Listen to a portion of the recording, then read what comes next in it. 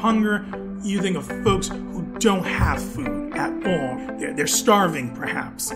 Food insecurity is beyond that. When it comes to hunger, you can't see hunger. Some of our clients, they don't even realize that they're food insecure, but they're going to McDonald's with $4 or going to the bodega with $4 and getting a sandwich, and they're making that sandwich stretch through the entire day, or making those McDonald's items stretch throughout the day. I think there are a lot of misconceptions about poverty in America. It's a huge problem. There were folks in Hamden who had no idea that food insecurity was an issue that some of their neighbors were dealing with. And then other folks were like, yeah, this is a huge problem.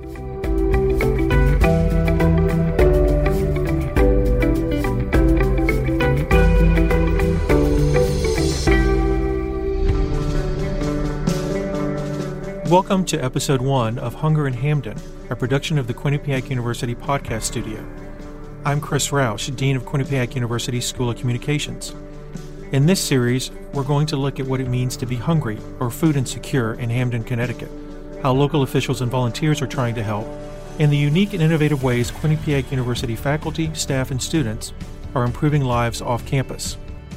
Hamden is the 11th most populous city or town in Connecticut, with more than 61,000 residents.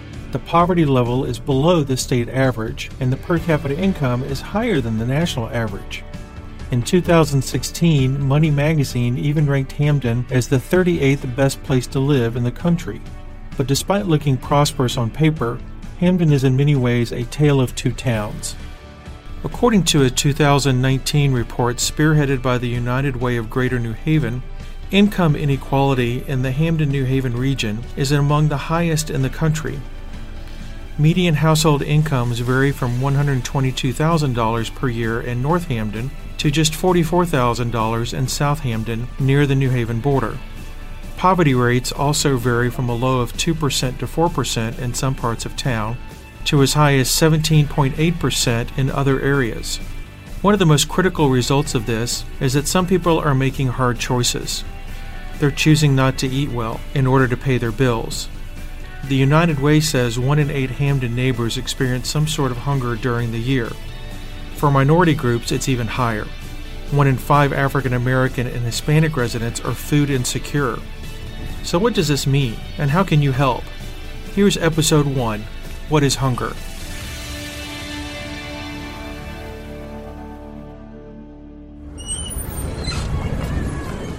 Walking into a local restaurant, fast food place, or sandwich shop is something many people don't think twice about when they're hungry for lunch or dinner. You look at the menu, tell the server what you want, yeah, you get a salad with it and the 2 slices of garlic bread, and then pay.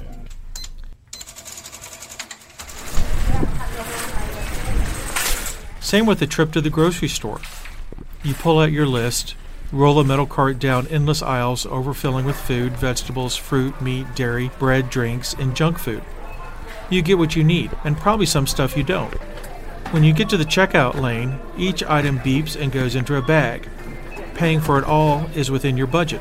But what you probably don't see as you plan your meals are thousands of your neighbors who don't know if today is the day they'll have to skip a meal, or go hungry so their kids will have enough to eat. That's food insecurity. One recent Quinnipiac University graduate decided to spend a year on the front lines of fighting hunger for a very personal reason. My name is Daquan Stuckey. I was doing a year of service working at United Way. I was a community impact vista based around food security. The reason I got into the food work is because I became food insecure, and I didn't realize it until my lung collapsed, and I go to the hospital, and the doctor goes, yeah, your magnesium levels are low, you're very, very thin, have you been eating? It's one of those things where I was in college. I didn't have a meal plan because I lived off campus. Colleges are so expensive. For me, trying to incorporate school, learning, everything, stress on top of not knowing I didn't have enough food, my body going into this shock. And I was in the hospital, and he's like, oh yeah, all your basic body functions are really low. Are you eating the right amount? And then we go over this food chart and getting back healthy to the healthy 175 that I am now. Leaving the hospital, I was 122 pounds. Going in, I was 110. Leaving the hospital, I was 122. Looking at the pyramid, literally looking at the food pyramid all over again, like we're in like kindergarten and first grade. Say, these are your healthy food groups. These are the proteins that you need, things like that. Stuckey says his personal experience from almost dying from hunger helped him relate to the many food insecure people he worked with. His goal was to help people realize the signs of food insecurity in their lives and end the stigma some people associate with asking for help feeding their families. The biggest thing that I did was run a farmer's market. It was a mobile food truck down in Hamden with partners like the CT Food Bank. It was trying to find those things where I could say, all right, well, this is not just going to be everybody lining up in a line to get food. Let's make this more of a farmer's market carnival kind of event so that there's stations where kids can play. We have the books for kids to read. There's vendors. We try to incorporate some vendors, $1 or $2 for a lemonade. So it looks more like a family fun thing than the stigma of, I'm just going to stand in this line and it's going to be very embarrassing. The stigmas behind hunger and people being hungry were so crazy to me. I had people tell me that it's not a thing because this person looks well put together or she looks well put together. Well, that's our human defense mechanism, right? To look together so that nobody knows that we're going through something. It's a basic defense. And that's what I got a lot in the school. It's like, oh, these kids wear Jordans all the time or these kids wear this all the time. And it's just like, yeah, because they don't want to be hungry and look real bad because then their parents know they'll get picked on because that's not what we want. That's not what parents want. That's not what kids want. So we're going to look the part. So how do you know if you're food insecure? Stuckey says there are several things to look out for. So when you think about food insecurity, it has a lot of layers. The initial layer that everybody mostly knows is that food insecurity is the lack of food. You don't have anywhere that you can access food. So that means that you don't have a local grocery store. You don't have any bodegas near you. That's what food insecurity is. But there's layers. So it goes to the transportation and not being able to get to food as a reason. Food insecurity is also not getting enough healthy food. For kids growing up, parents or older people who need to eat certain foods. For some of our clients, they don't even realize that they're food insecure, but they're going to McDonald's with $4 or going to the bodega with $4 and getting a sandwich, and they're making that sandwich stretch through the entire day or making those McDonald's items stretch throughout the day. So the first thing is making people aware that they're food insecure. A sign of food insecurity for parents is if you have to choose that your kids are eating and you're not eating, or you have to choose, do I pay a bill this month or do I buy groceries? Those are all signs of food insecurity. And that's what I try to stress, man, is that if you have to pick between bills, because nobody should have to pick between bills and food, right? Because you need lights, you need heat, you need hot water, you need to have a roof over your head. If you have to make tough decisions between food and basic needs, that's a big sign of food insecurity. Stuckey's work often put him out in the community, meeting and helping people he says weren't very different from himself or the people he grew up around. There was this one lady, we were doing a pantry on Circular Avenue. She had a breathing problem, the oxygen and everything, but it's like 90 degrees outside, 90 to 100 degrees outside. She's with her granddaughter, young girl, maybe like 7 or 8 years old. She waits in line, she gets the food. I see a little girl crying. I walk up to her. I say, hey, what's wrong? Like, you know what I mean? What's going on? She goes, yeah, she wanted some of the cinnamon raisin bread, but I have to get this bread because it helps everybody, helps more in the house. So I said, hold on, give me a second. I went over. I saw the line was getting short, so I said, hey, all right, she can have this cinnamon raisin bread. It doesn't matter. Most of it's going to go back to the food bank anyway. Just those little things. I mean, it made the little girl happy. It made it was like one of those things where it looked like it restored the grandmother's faith in humanity. It was one of those things where the little things count so much for them. They get treated like humans, you know what I mean? And that's what's important. There was a time where we was around Thanksgiving time, and it was maybe like negative like 3 degrees out there. It felt like, man, but we were out there standing out there, but so were they. They were out there standing in the line, and it was one of those days where the only thing that made my fingers not be numb anymore is the fact that I knew that I did something that benefited so many people. It was like, I'm very, very cold. My toes are about to fall off, but I'm doing something for a good cause. Being that I come from a community just like a lot of the people that I'm seeing, facing, helping, it just like one of those things where I have to do this. Like, I have to give back, because if somebody would have told me or educated me to how I'm supposed to be eating, understand how to navigate and what's wrong with the picture, the big picture of things, and why I have to stand in this line. I would want that, so I give it to the people, and I try to give them a smile, you know what I mean? I try to give them everything I have, because at the end of the day, they just want to know that somebody cares about what they're going through. And I try to be there, and I try to be that I care for what you're going through. When we look at TV, we see the, help a child over here in need in different third world countries, but we don't realize that we have poverty, homelessness, food insecurity problem here in our own land. And I think that for a long time, being the great country that we are, we didn't want to see it. But now I think we have enough people that care about food insecurity, so now the ball is rolling. Hunger is an issue that it's going to be hard to stop. And food insecurity, period, is going to be a hard issue and a hard thing to stop. But little by little, we keep chipping away. We knock down those stigmas behind hunger. I think we're trending in the right direction. Enough people care, so we're trending in the right direction.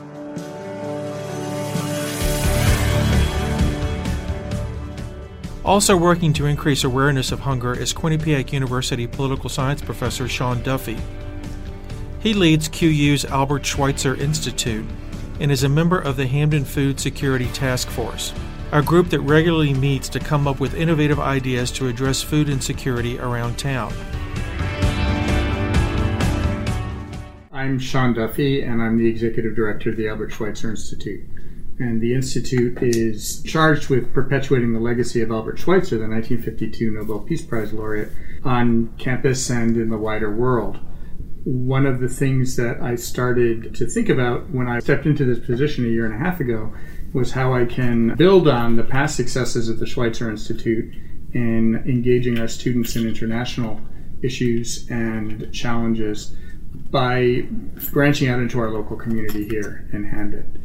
One of the issues that very quickly became of interest was the issue of food security in Hampden. I think this is an area where the Schweitzer Institute can contribute a great deal, and food security touches on all three of our programmatic focuses, which are human rights, the environment, and the extension of health care to underserved populations. Health is very much related to whether you're getting a sufficient source of or a sufficient quantity of regular, highly nutritious food. I think particularly in a country as affluent as the United States, it really is a mark of shame that we have people who are food insecure. About a third of the food that's grown and produced in the United States never gets consumed. It goes to waste.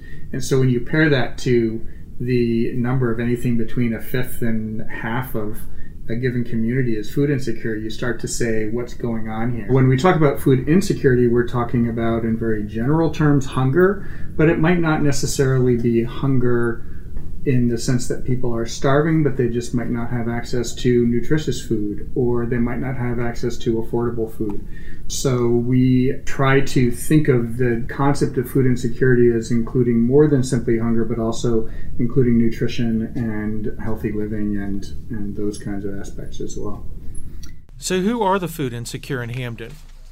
Professor Duffy says they're people who you pass every day in the street.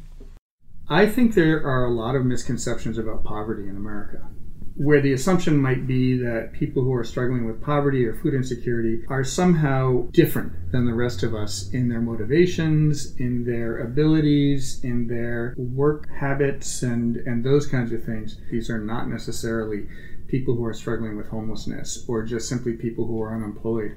Often they're families that are trying to hold down 2 or 3 different jobs to make ends meet. There's definitely a stigma attached to hunger. No one wants to admit to being hungry or to having a family that's hungry. We ask questions like, rather than ask, are you hungry? Or is your family food insecure? We ask questions like, have you ever had to make a decision between providing a meal for your children and eating yourself? Or have you ever been challenged with having to make a decision between paying the rent and buying groceries? Those kinds of things help us to get at behaviorally and experientially where the food insecurity might exist, because people don't want to admit to this.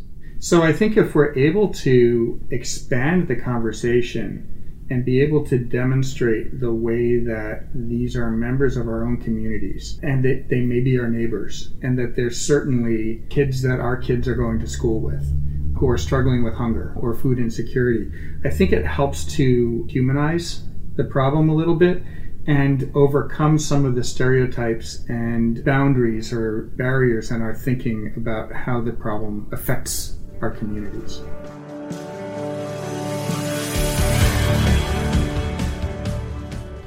The United Way of Greater New Haven has been at the forefront of fighting hunger and food insecurity for decades.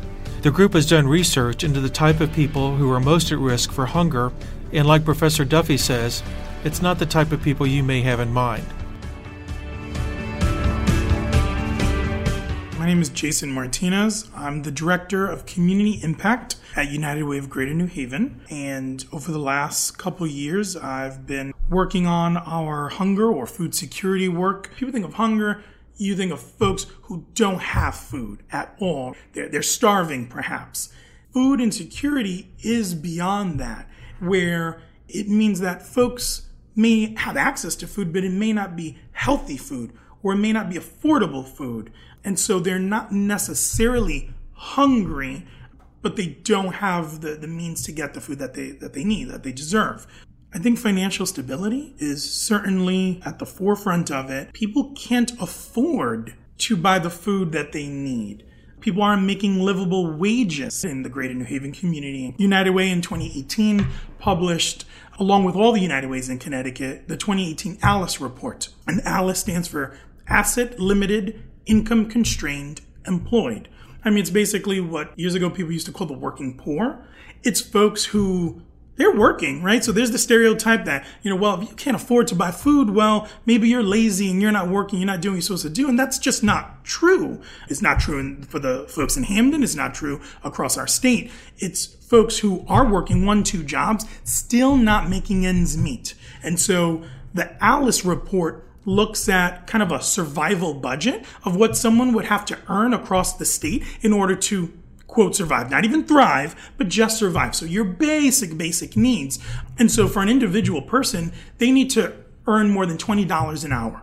For a family of 4 with 2 children who are not yet of school age, they need to earn over $40 an hour.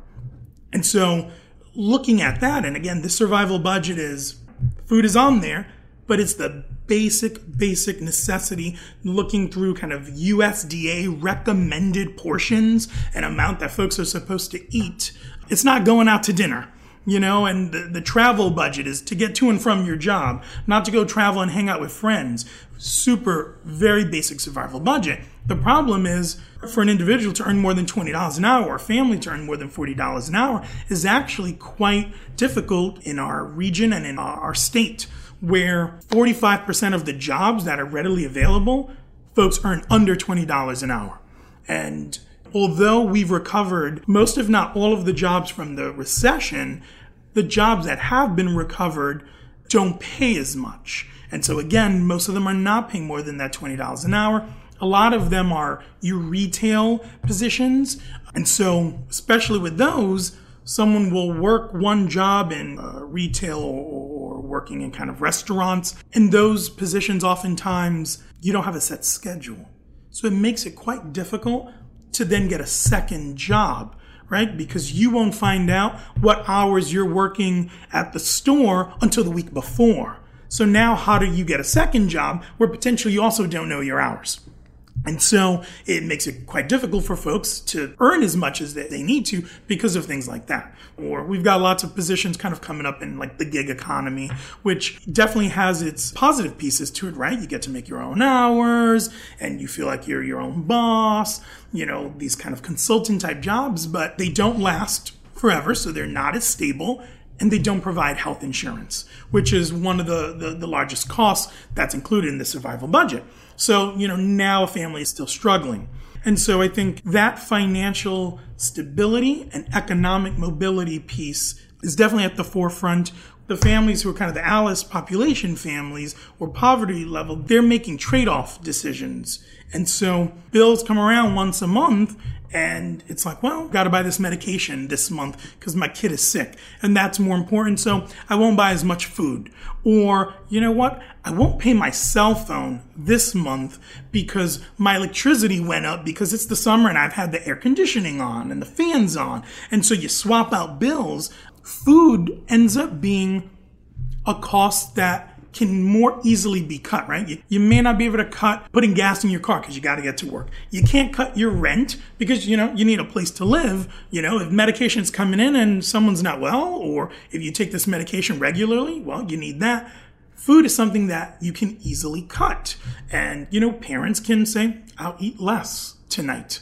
And so it becomes, again, this kind of invisible thing where you don't know if your neighbors are struggling and are food insecure. It's different than if you see folks sleeping on a bench in the park. They may be homeless, but you can't see someone's stomach and whether or not they're full, or whether or not they're full with nutritious, healthy food, again, becomes a different piece of it. We found even with translating hunger into Spanish, when we were doing surveys of folks in the schools and of parents and families, our Spanish-speaking parents, the word hunger was very powerful. To them, it was, well, no.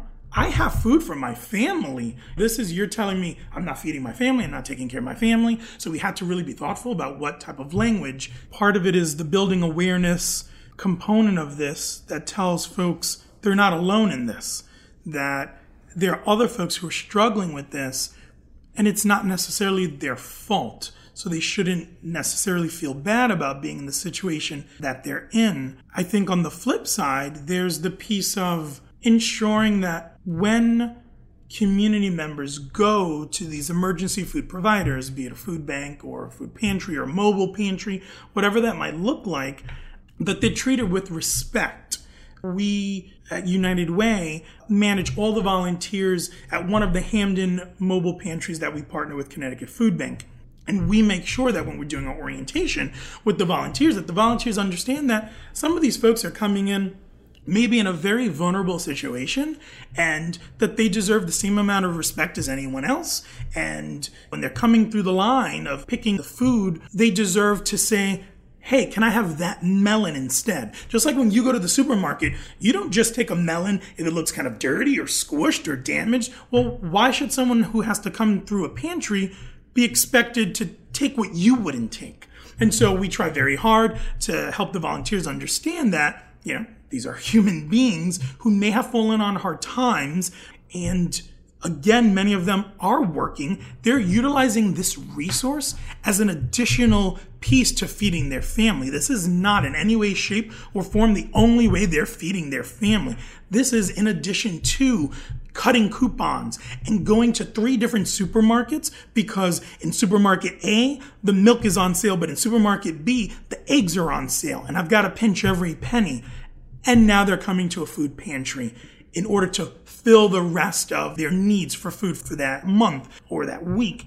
So I think it's about helping folks understand how we treat each other and that we shouldn't be judging one another for having to utilize these types of resources. Recently, the United Way helped form the Hamden Food Security Task Force and put together a report titled Facts and Faces, Food Hardship in Hamden. It looks at the causes of hunger in the area and suggests some solutions.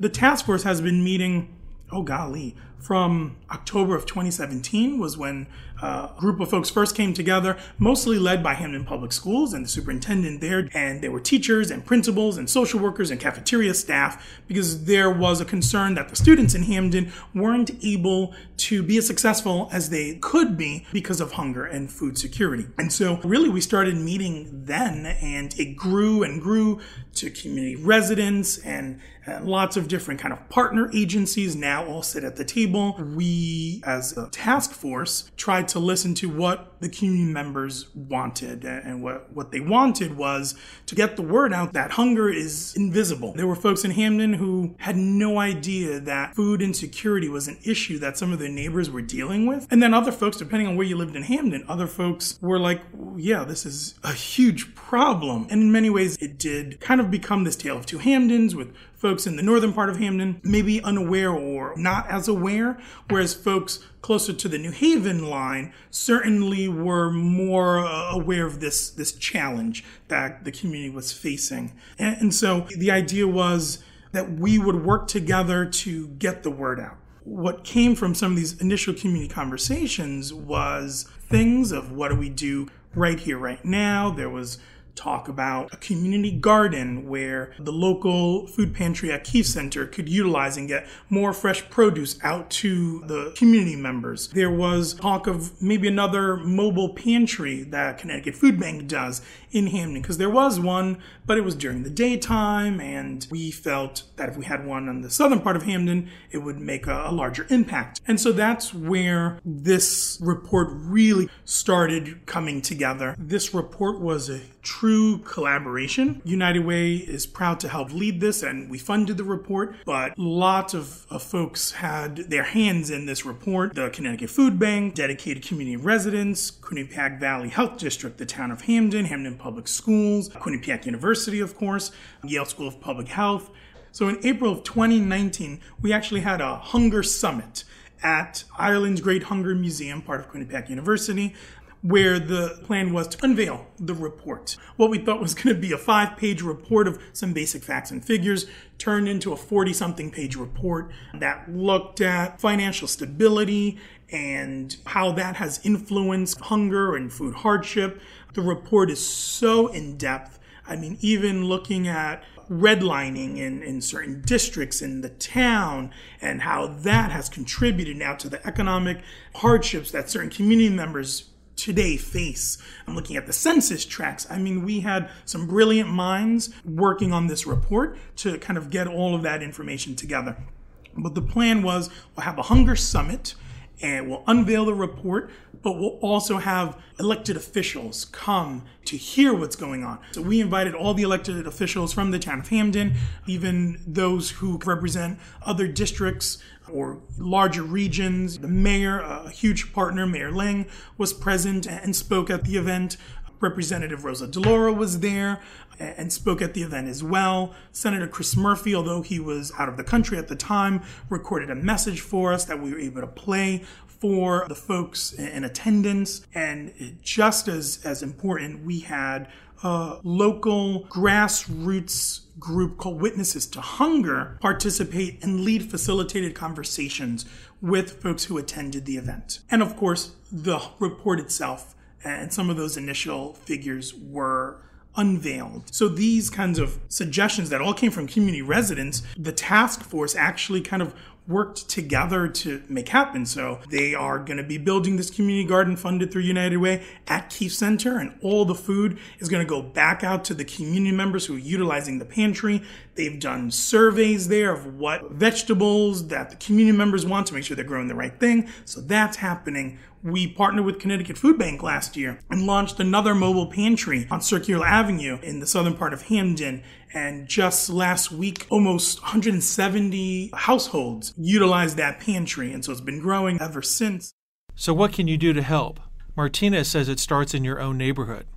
There's lots of stuff that folks can do who are food secure and want to help. I think one of the easiest ways is to get involved in your community at a local pantry or a local soup kitchen. Most of these emergency food providers are run by volunteers, right? Because there's not enough money going around to pay for full-time staff. So it's part-time staff and loads of volunteers. So giving your time is super important. And that could be helping to package stuff. It could be helping to distribute the food. If you go to the United Way website, uwgnh.org, we've got a whole section on how to get involved and how to volunteer at different events in the community. The second piece would be to share this information. You've learned about, from reading the Hunger Report, which you can also find on our website, what's going on in the community. And you hear someone else kind of talking about lazy people who aren't working, and that's why they need these resources. Speak up and actually tell them what's really happening,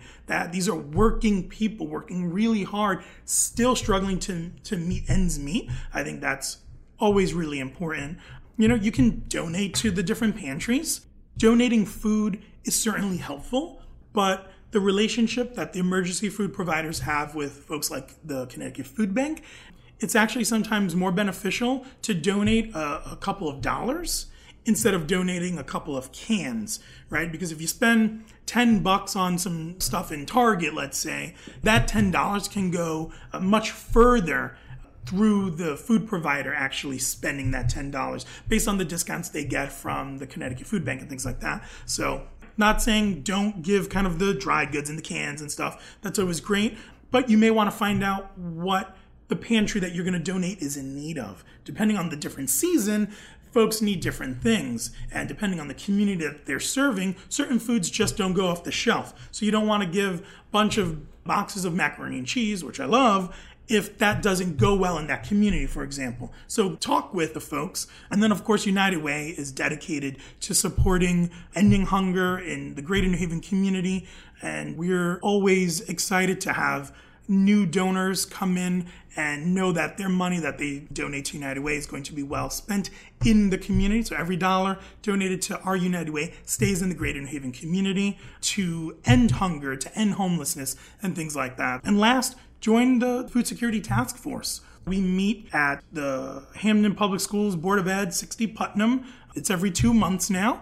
And we also have subgroups working on a couple of different buckets of work. We've got one group working on expanding Haven's Harvest, which is a food rescue program into Hamden so that unused food isn't thrown away. Instead, it's brought to another location that's in need of that food. So there's a group working on that expansion right now. There's a small group working on expanding the dollar dinners to a couple of other sites throughout the week, with the goal by the end of the year we'll be in 3 or 4 different sites. So on 3 or 4 nights of the week, folks in Hamden can go and get a meal for $1 at a couple of different locations. So if that's something you're into, you can join that. We've got a group that's looking at the Hamden public school system and the free reduced lunches. It's interesting because every year over the last couple of years, there's been an increase in the number of students who qualify for free reduced lunch in Hamden, which is in contrast to the region where those numbers have been dropping. And so there's a group right now looking at how do we ensure that kids are getting fed in schools. And so you could join that group. And then finally, if you're interested in just getting the word out, we've got an outreach group that's really looking to continue taking the information from the Hunger Report and the other work that we're doing and spreading the word all around Hamden. And so we would certainly appreciate any new members of the task force to just come in and sit at the table and get involved. So those are just a couple of ways that folks can get involved if they so choose. To read the United Way of Greater New Haven's report on hunger, or to donate or volunteer, go to their website, uwgnh.org. You can also find information about joining the Hamden Food Security Task Force as it works to fight hunger and food insecurity around town. Thanks for listening to Hunger in Hamden, a project of the Quinnipiac University Podcast Studio.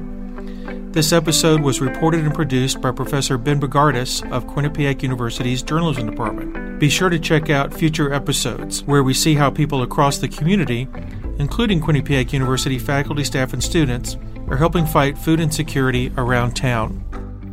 Special thanks go out to Adam Sindroff, Isaiah Lopes, and the staff at the M. L. Keefe Community Center, Bob Bergner, Allison Batson, and the many volunteers and guests at Grace and St. Peter's Episcopal Church.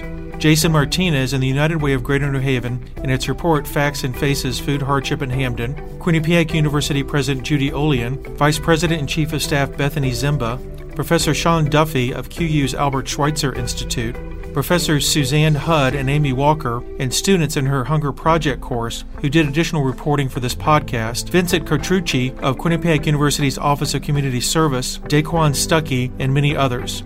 For more information on Quinnipiac University, go to our website, qu.edu.